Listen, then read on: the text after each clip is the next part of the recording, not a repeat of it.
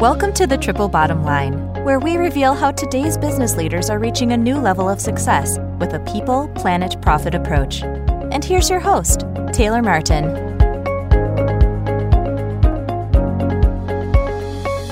Hello and welcome, everyone.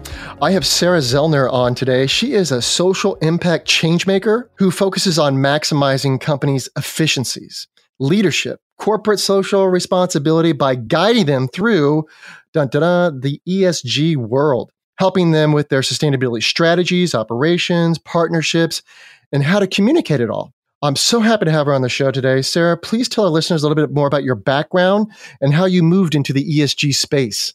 Yeah, well, thank you for having me, Taylor. So my name is Sarah Zellner. I'm the CEO and principal of Linz Consulting, LLC, and we're a consulting firm that specializes in assisting companies to create environmental, social, and governance, and corporate social responsibility strategy, programs, and communications. I've always been interested in the broader impact that we human beings have in our world, and as a result, I got a PhD in sociology. And I then went on into management consulting, where I focused on public-private partnerships. Up until that point, I'd simply presumed that a business's sole purpose was to make a profit, perhaps naively. However, working on public-private partnerships reframed my thinking to allow me to better understand that the private sector has a role as social environmental stewards, and that inspired me to found Linz Consulting. I can completely agree. Everything you were saying, I was like, yep, checking my boxes. Boom, boom, boom. So let's get into the specifics, because there's some listeners out there that may not fully understand ESG. What is ESG and how does it work? Yeah, so as I already referenced, ESG stands for Environmental, Social, and Governance. It's a set of standards for a company's operations that socially conscious investors use to screen potential investments. The environmental criteria consider a company's environmental impact, like climate change, resource use, and pollution. The social criteria examine how a company manages relationships with stakeholders, like their employees, suppliers, customers, and their communities. And then finally, governance deals with internal management and a company's transparency around topics like anti-corruption, executive pay, and board composition. Now, for companies to convey their work in ESG to investors and other stakeholders, several international organizations have established standards for companies to use as guidance in their ESG reporting. They include standards organizations like the Global Reporting Initiative, GRI, and the Task Force on Climate-Related Financial Disclosure. Interestingly, there's no one set of ESG criteria that all companies disclose, but some reporting standards do have industry-specific disclosures. Then there are ESG ratings agencies, and these agencies take these standards or use their own internally developed ESG metrics to evaluate a company's ESG to determine its overall ESG score. These include firms like Bloomberg, MSCI, and S&P Global. And then investors, in turn, use these reports from the ratings agencies to see how sustainable a company is, which allows them to better determine which ones to invest in. So why is ESG important to companies? In today's socially aware business climate, addressing ESG issues is critical to a business's long-term success. Many institutional investors now expect the companies they invest in to be proactive about ESG, and this is a major reason for publicly traded companies to incorporate ESG into their business operations and communications. And ESG programs are good for business. Sustainable and impact investing has increased 14-fold since 1995 to $8.7 trillion. That represents about one of every $6 under investment fund management. And ESG investors typically differ from the average investor. They're more values-based, investing in what's morally important to them. They also understand that change takes time. So they're more apt to stick with a company that's committed to improving its ESG. I will add that there are many advantages of integrating ESG into businesses that aren't publicly traded too. Companies that recognize the importance of ESG and adapt to evolving social and environmental issues can better identify strategic opportunities and distinguish themselves from their competitors. C-suites that take steps like improving labor conditions, enhancing diversity, equity, and inclusion, DEI, giving back to their communities, and taking a stand on environmental sustainability strengthens a company's brand too.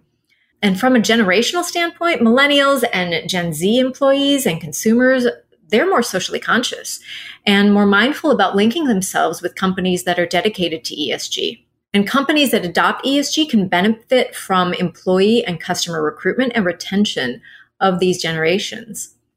Finally, ESG also appeases activists, or at least it can. Activists are concerned, and rightfully so, about social and environmental issues, and they often target companies that don't pledge to improve their social and environmental practices.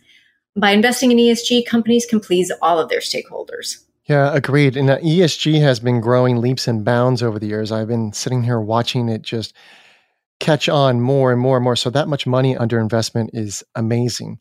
But it's also, like you said about, I see it as people voting with their dollars. If your brands are performing well and doing ESG quality or UN development goals, and give them your money. But if they're not, you don't have to. You can find someone else. Find someone else. Yeah, absolutely. And I think there's definitely a movement in conscious consumerism. So people being, as you mentioned, just more thoughtful about where they spend their money and whether where they spend their money truly aligns with their own values and their own beliefs. And so I think that trend will just continue going forward. So as generations are just become more aware of the environmental issues, in particular climate change, that will continue to affect our world. Yeah, agreed. People say that when I say the triple bottom line, they're always like, well, that sounds interesting. What is that? Or they might say, I think I've heard that before. And I always kind of like, whenever I think of it, I always think of, it being coined like in 1996 or something. And then CSR came into play, and then now it's ESG the last 10 years or so. But some people do know what CSR is. Can you tell them the difference between CSR and ESG? Yeah, I can. So going back to ESG, so ESG again is a criteria that investors use to screen companies that they could potentially invest in, whereas corporate social responsibility, or CSR, is the overarching business model where companies work to address the impact that they're having both socially and environmentally. So beyond their core business, companies that practice CSR actively work to improve our society and our world. So as for the interaction between the two, you can think of CSR as the overarching strategy that companies use to better society and the environment, while ESG is centered on the measurement and reporting of a company's CSR activities. So that's really the difference between the two. So one's more like a marketing piece and the other one's more like hard numbers. Yes, you could kind of think about it that way, or think about it more as like the programmatic aspects and the execution of what the ESG is doing. But the ESG is really the core reporting and measurement that allows the investors then who invest in these companies to be able to judge and determine the validity of a company's ESG activities. Yeah, I can't help but try to shrink things down to be like a incredibly succinct, simple message. So, yeah, nothing's ever simple. So you and I were talking earlier. How does a business create an ESG strategy? What kind of research is necessary for something like that? Yeah, so with an ESG strategy, an ESG strategy should be created to fit a company's industry, their mission, their priorities, and any other regulatory compliance that needs to be followed. To develop an ESG strategy, we use a materiality assessment. That's a very jargony term within our field, which is a method to identify and prioritize the issues that are most important to an organization and its stakeholders around ESG. We identify specific reporting frameworks that will be followed, such as the Global Reporting Initiative that I referenced earlier, or the United Nations Sustainability Development Goals, among others. And then doing benchmarking to determine what competitors are measuring and monitoring is also helpful to set a baseline for a company's ESG efforts. So basically then, in the materiality assessment, assessment in the grand scheme of things. To build out and refine the ESG strategy, we identify who the company's stakeholders are and how they should be prioritized to inform the ESG strategy. Then we gather feedback from them via surveys and interviews about their ideas for the company's ESG priorities. After all this data is analyzed and it's determined where these ESG priorities lie, then we create an ESG roadmap that lays out the company's ambitions and goals. And this roadmap essentially explains the company's ESG rationale, targets, milestone, and basically how to obtain buy-in from stakeholders. And once that ESG strategy is solidified, then the company can begin executing on it. My mind goes to wonderful, awesome, I love it. Yes, sign us up. But then I think, how many companies actually do have an ESG strategy as opposed to just kind of like doing their job and then just dumping in the numbers and checking the boxes? There are actually a lot of companies that now have ESG strategies. So in terms of ESG and its development, particularly because investors have become so interested in it, adoption rates are, to my knowledge, around 1,000 companies or more. I mean, we're talking a very large percentage, and I could be off on that, but percentages could be like around, I don't know, 70, 80% of publicly traded companies that have now adopted ESG. I mean, it is really quite high and impressive. So, and good to see just from a social standpoint, an environmental standpoint, that these companies are truly invested in bettering the environment and bettering their own governance and bettering our society. So it's been an amazing development over the past several years. I concur. I have been seeing ESG grow so rapidly. I've really been commending companies to do that. My only fear is that, are we doing enough because of, the impending future we have kind of coming at us here? I want to talk about some people's perspective of ESG. There's a lot of, I don't want to say naysayers, but some people have heartburn over ESG not being a one size fits all, meaning, one market reports may not match what another market segment reports. How do businesses overcome that? Yeah, it is a challenge. Standardization is a challenge in ESG. So for now, businesses will need to continue to choose which reporting standards they wish to adhere to based on their ESG strategy. However, there has been movement toward the global convergence of standards. The IFRS Foundation has created the International Sustainability Standards Board, ISSB, as the acronym goes, which consolidates several reporting frameworks like the Climate Disclosure Standards Board and the Value Reporting Foundation, which also encompasses SASB, which many of your listeners may be familiar with. And so all of these will be consolidated. And the intent is to put sustainability standards in line with that of financial reporting and accounting. It's really about promoting transparency and consistency in sustainability disclosures in order to better inform decision-making investors and other users of financial reporting. So help is on the way for companies looking to streamline their ESG reporting. That's great. When do you think some of these new steps are going to come into play?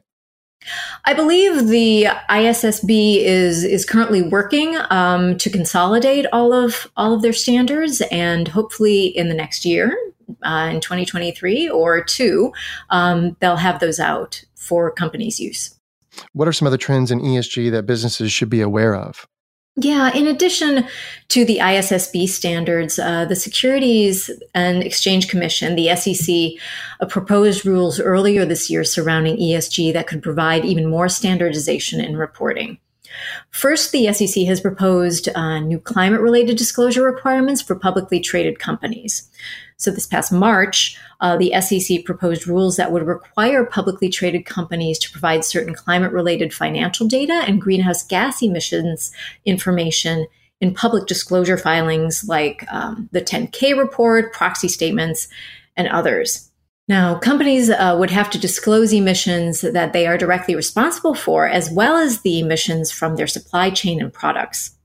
So that's one rule. And then the other, in May, the SEC proposed that ESG-focused funds and firms disclose more specifics around their ESG strategies in materials like fund prospectuses and annual reports to prevent greenwashing.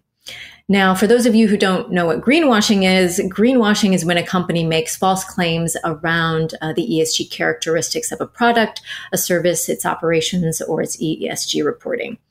So the SEC is soliciting comments on those rules, but companies could expect to see changes as early as next year. That's fantastic. I'm so happy to hear that. I was having this conversation with somebody a few days ago about, with ESG, you have to realize the large volume, the heavy lift, if you will, that we've been doing with ESG and the reporting. And people talk about how it's not perfect. It's like, no, it's not perfect, but we're working at it. We're trying to make it better and better and better. And hearing this just underscores that sentiment. Yeah. It is a really interesting development and perhaps unsurprising given the popularity of ESG now that the SEC would get involved. And the Federal Trade Commission is already involved in greenwashing and prosecuting greenwashing for those companies that violate those standards, which is also very interesting to see.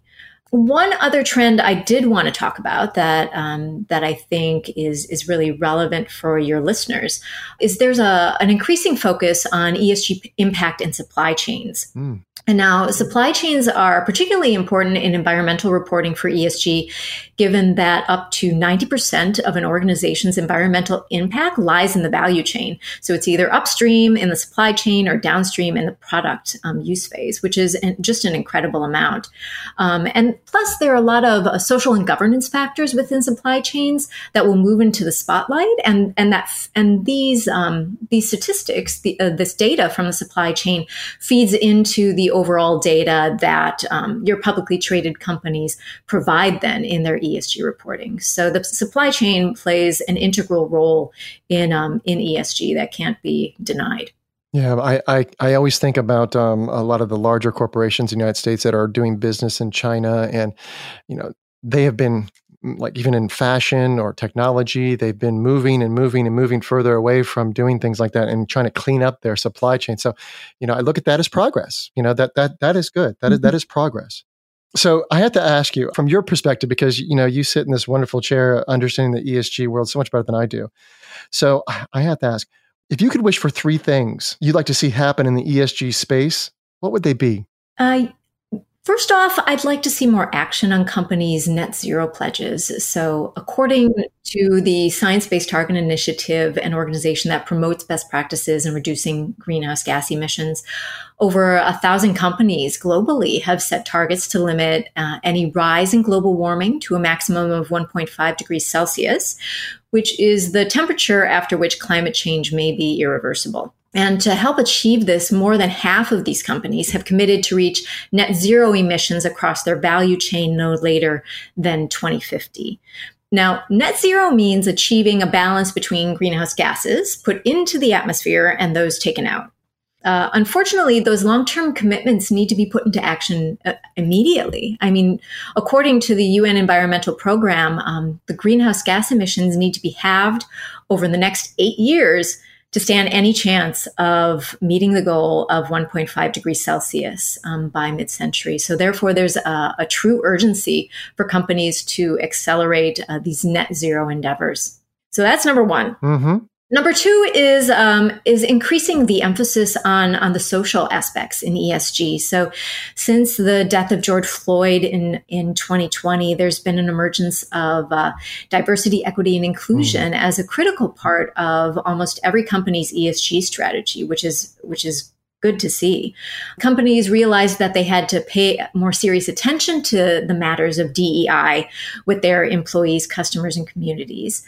And in addition, not only is DEI important for the S in ESG, but the pandemic has also put an emphasis on employee well-being and health and safety that extends through the supply chain. And so this is also, I feel, a really critical element that companies need to continue to emphasize in their ESG endeavors. And then number three is really embracing a circular economy. And it would just be wonderful for more companies to really make that their business model. Now, for those of you who don't know what a circular economy is, it's a production and economic model whereby companies reuse and recycle materials, water, and energy involved in the production processes with the goal to find other uses for production waste and byproducts. Now, an example of circularity would be, say, many paper mills accept paper cups and milk cartons and juice cartons in the recycled materials that they use to create new products. Now, there are companies that manufacture sustainably produced and premium recycled fiber and paper. And these recycled cups then are used to make recycled pulp that can then be incorporated into new paper cups. And so companies like Starbucks have been using these types of cups made from recycled materials to demonstrate how this circular process can actually take place. And it's really fantastic to see, and just would be wonderful to see other companies, especially those in the manufacturing and industrial industries, to see them adopt these types of practices. Well, I tell you what, if I come across a genie in the bottle, man, I'm going to come to you first because I love that. I think those three things are wonderful. The last one, though, the circular economy, that is something that, it's a construct, it's a framework. And I think if not just the executive team gets on board with that, but everybody has to be on board with that. Everybody has to be in that mindset of that circular economy because there's decisions made at every level of the company. And if you kind of bake that into your DNA or your mission statement, your purpose statement, your values, dig that into your company and make it part of your company, then I think even the changes to be more circular will be more effortless because everybody's on board with it. Yeah, you are absolutely correct that the circular economy must be incorporated into all aspects of a company. It's not an easy model to undertake. So certainly thinking through how you're going to take back and reuse byproducts that you've created it's not an easy process, but the rewards are just so beneficial that it's definitely worth pursuing, particularly for manufacturers and other types of similar industries. I want to put this full circle here. So what your company, Lens Consulting, tell us a little bit more about that and your services. So what Lens Consulting offers is a mix of strategy and consulting in regards to ESG and CSR for companies. So strategy is one of our main focal points.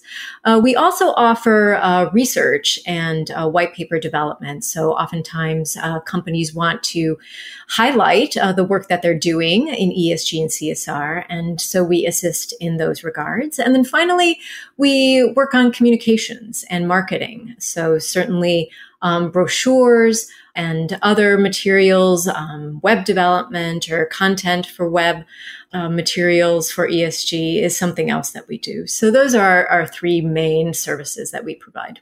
Yeah, I love that last part about the integrating it into companies' marketing materials, because if you don't talk about it, no one's going to know you're doing it. And, you got to put it out there, not just because of people know what you're doing, but people want to know that you're doing this.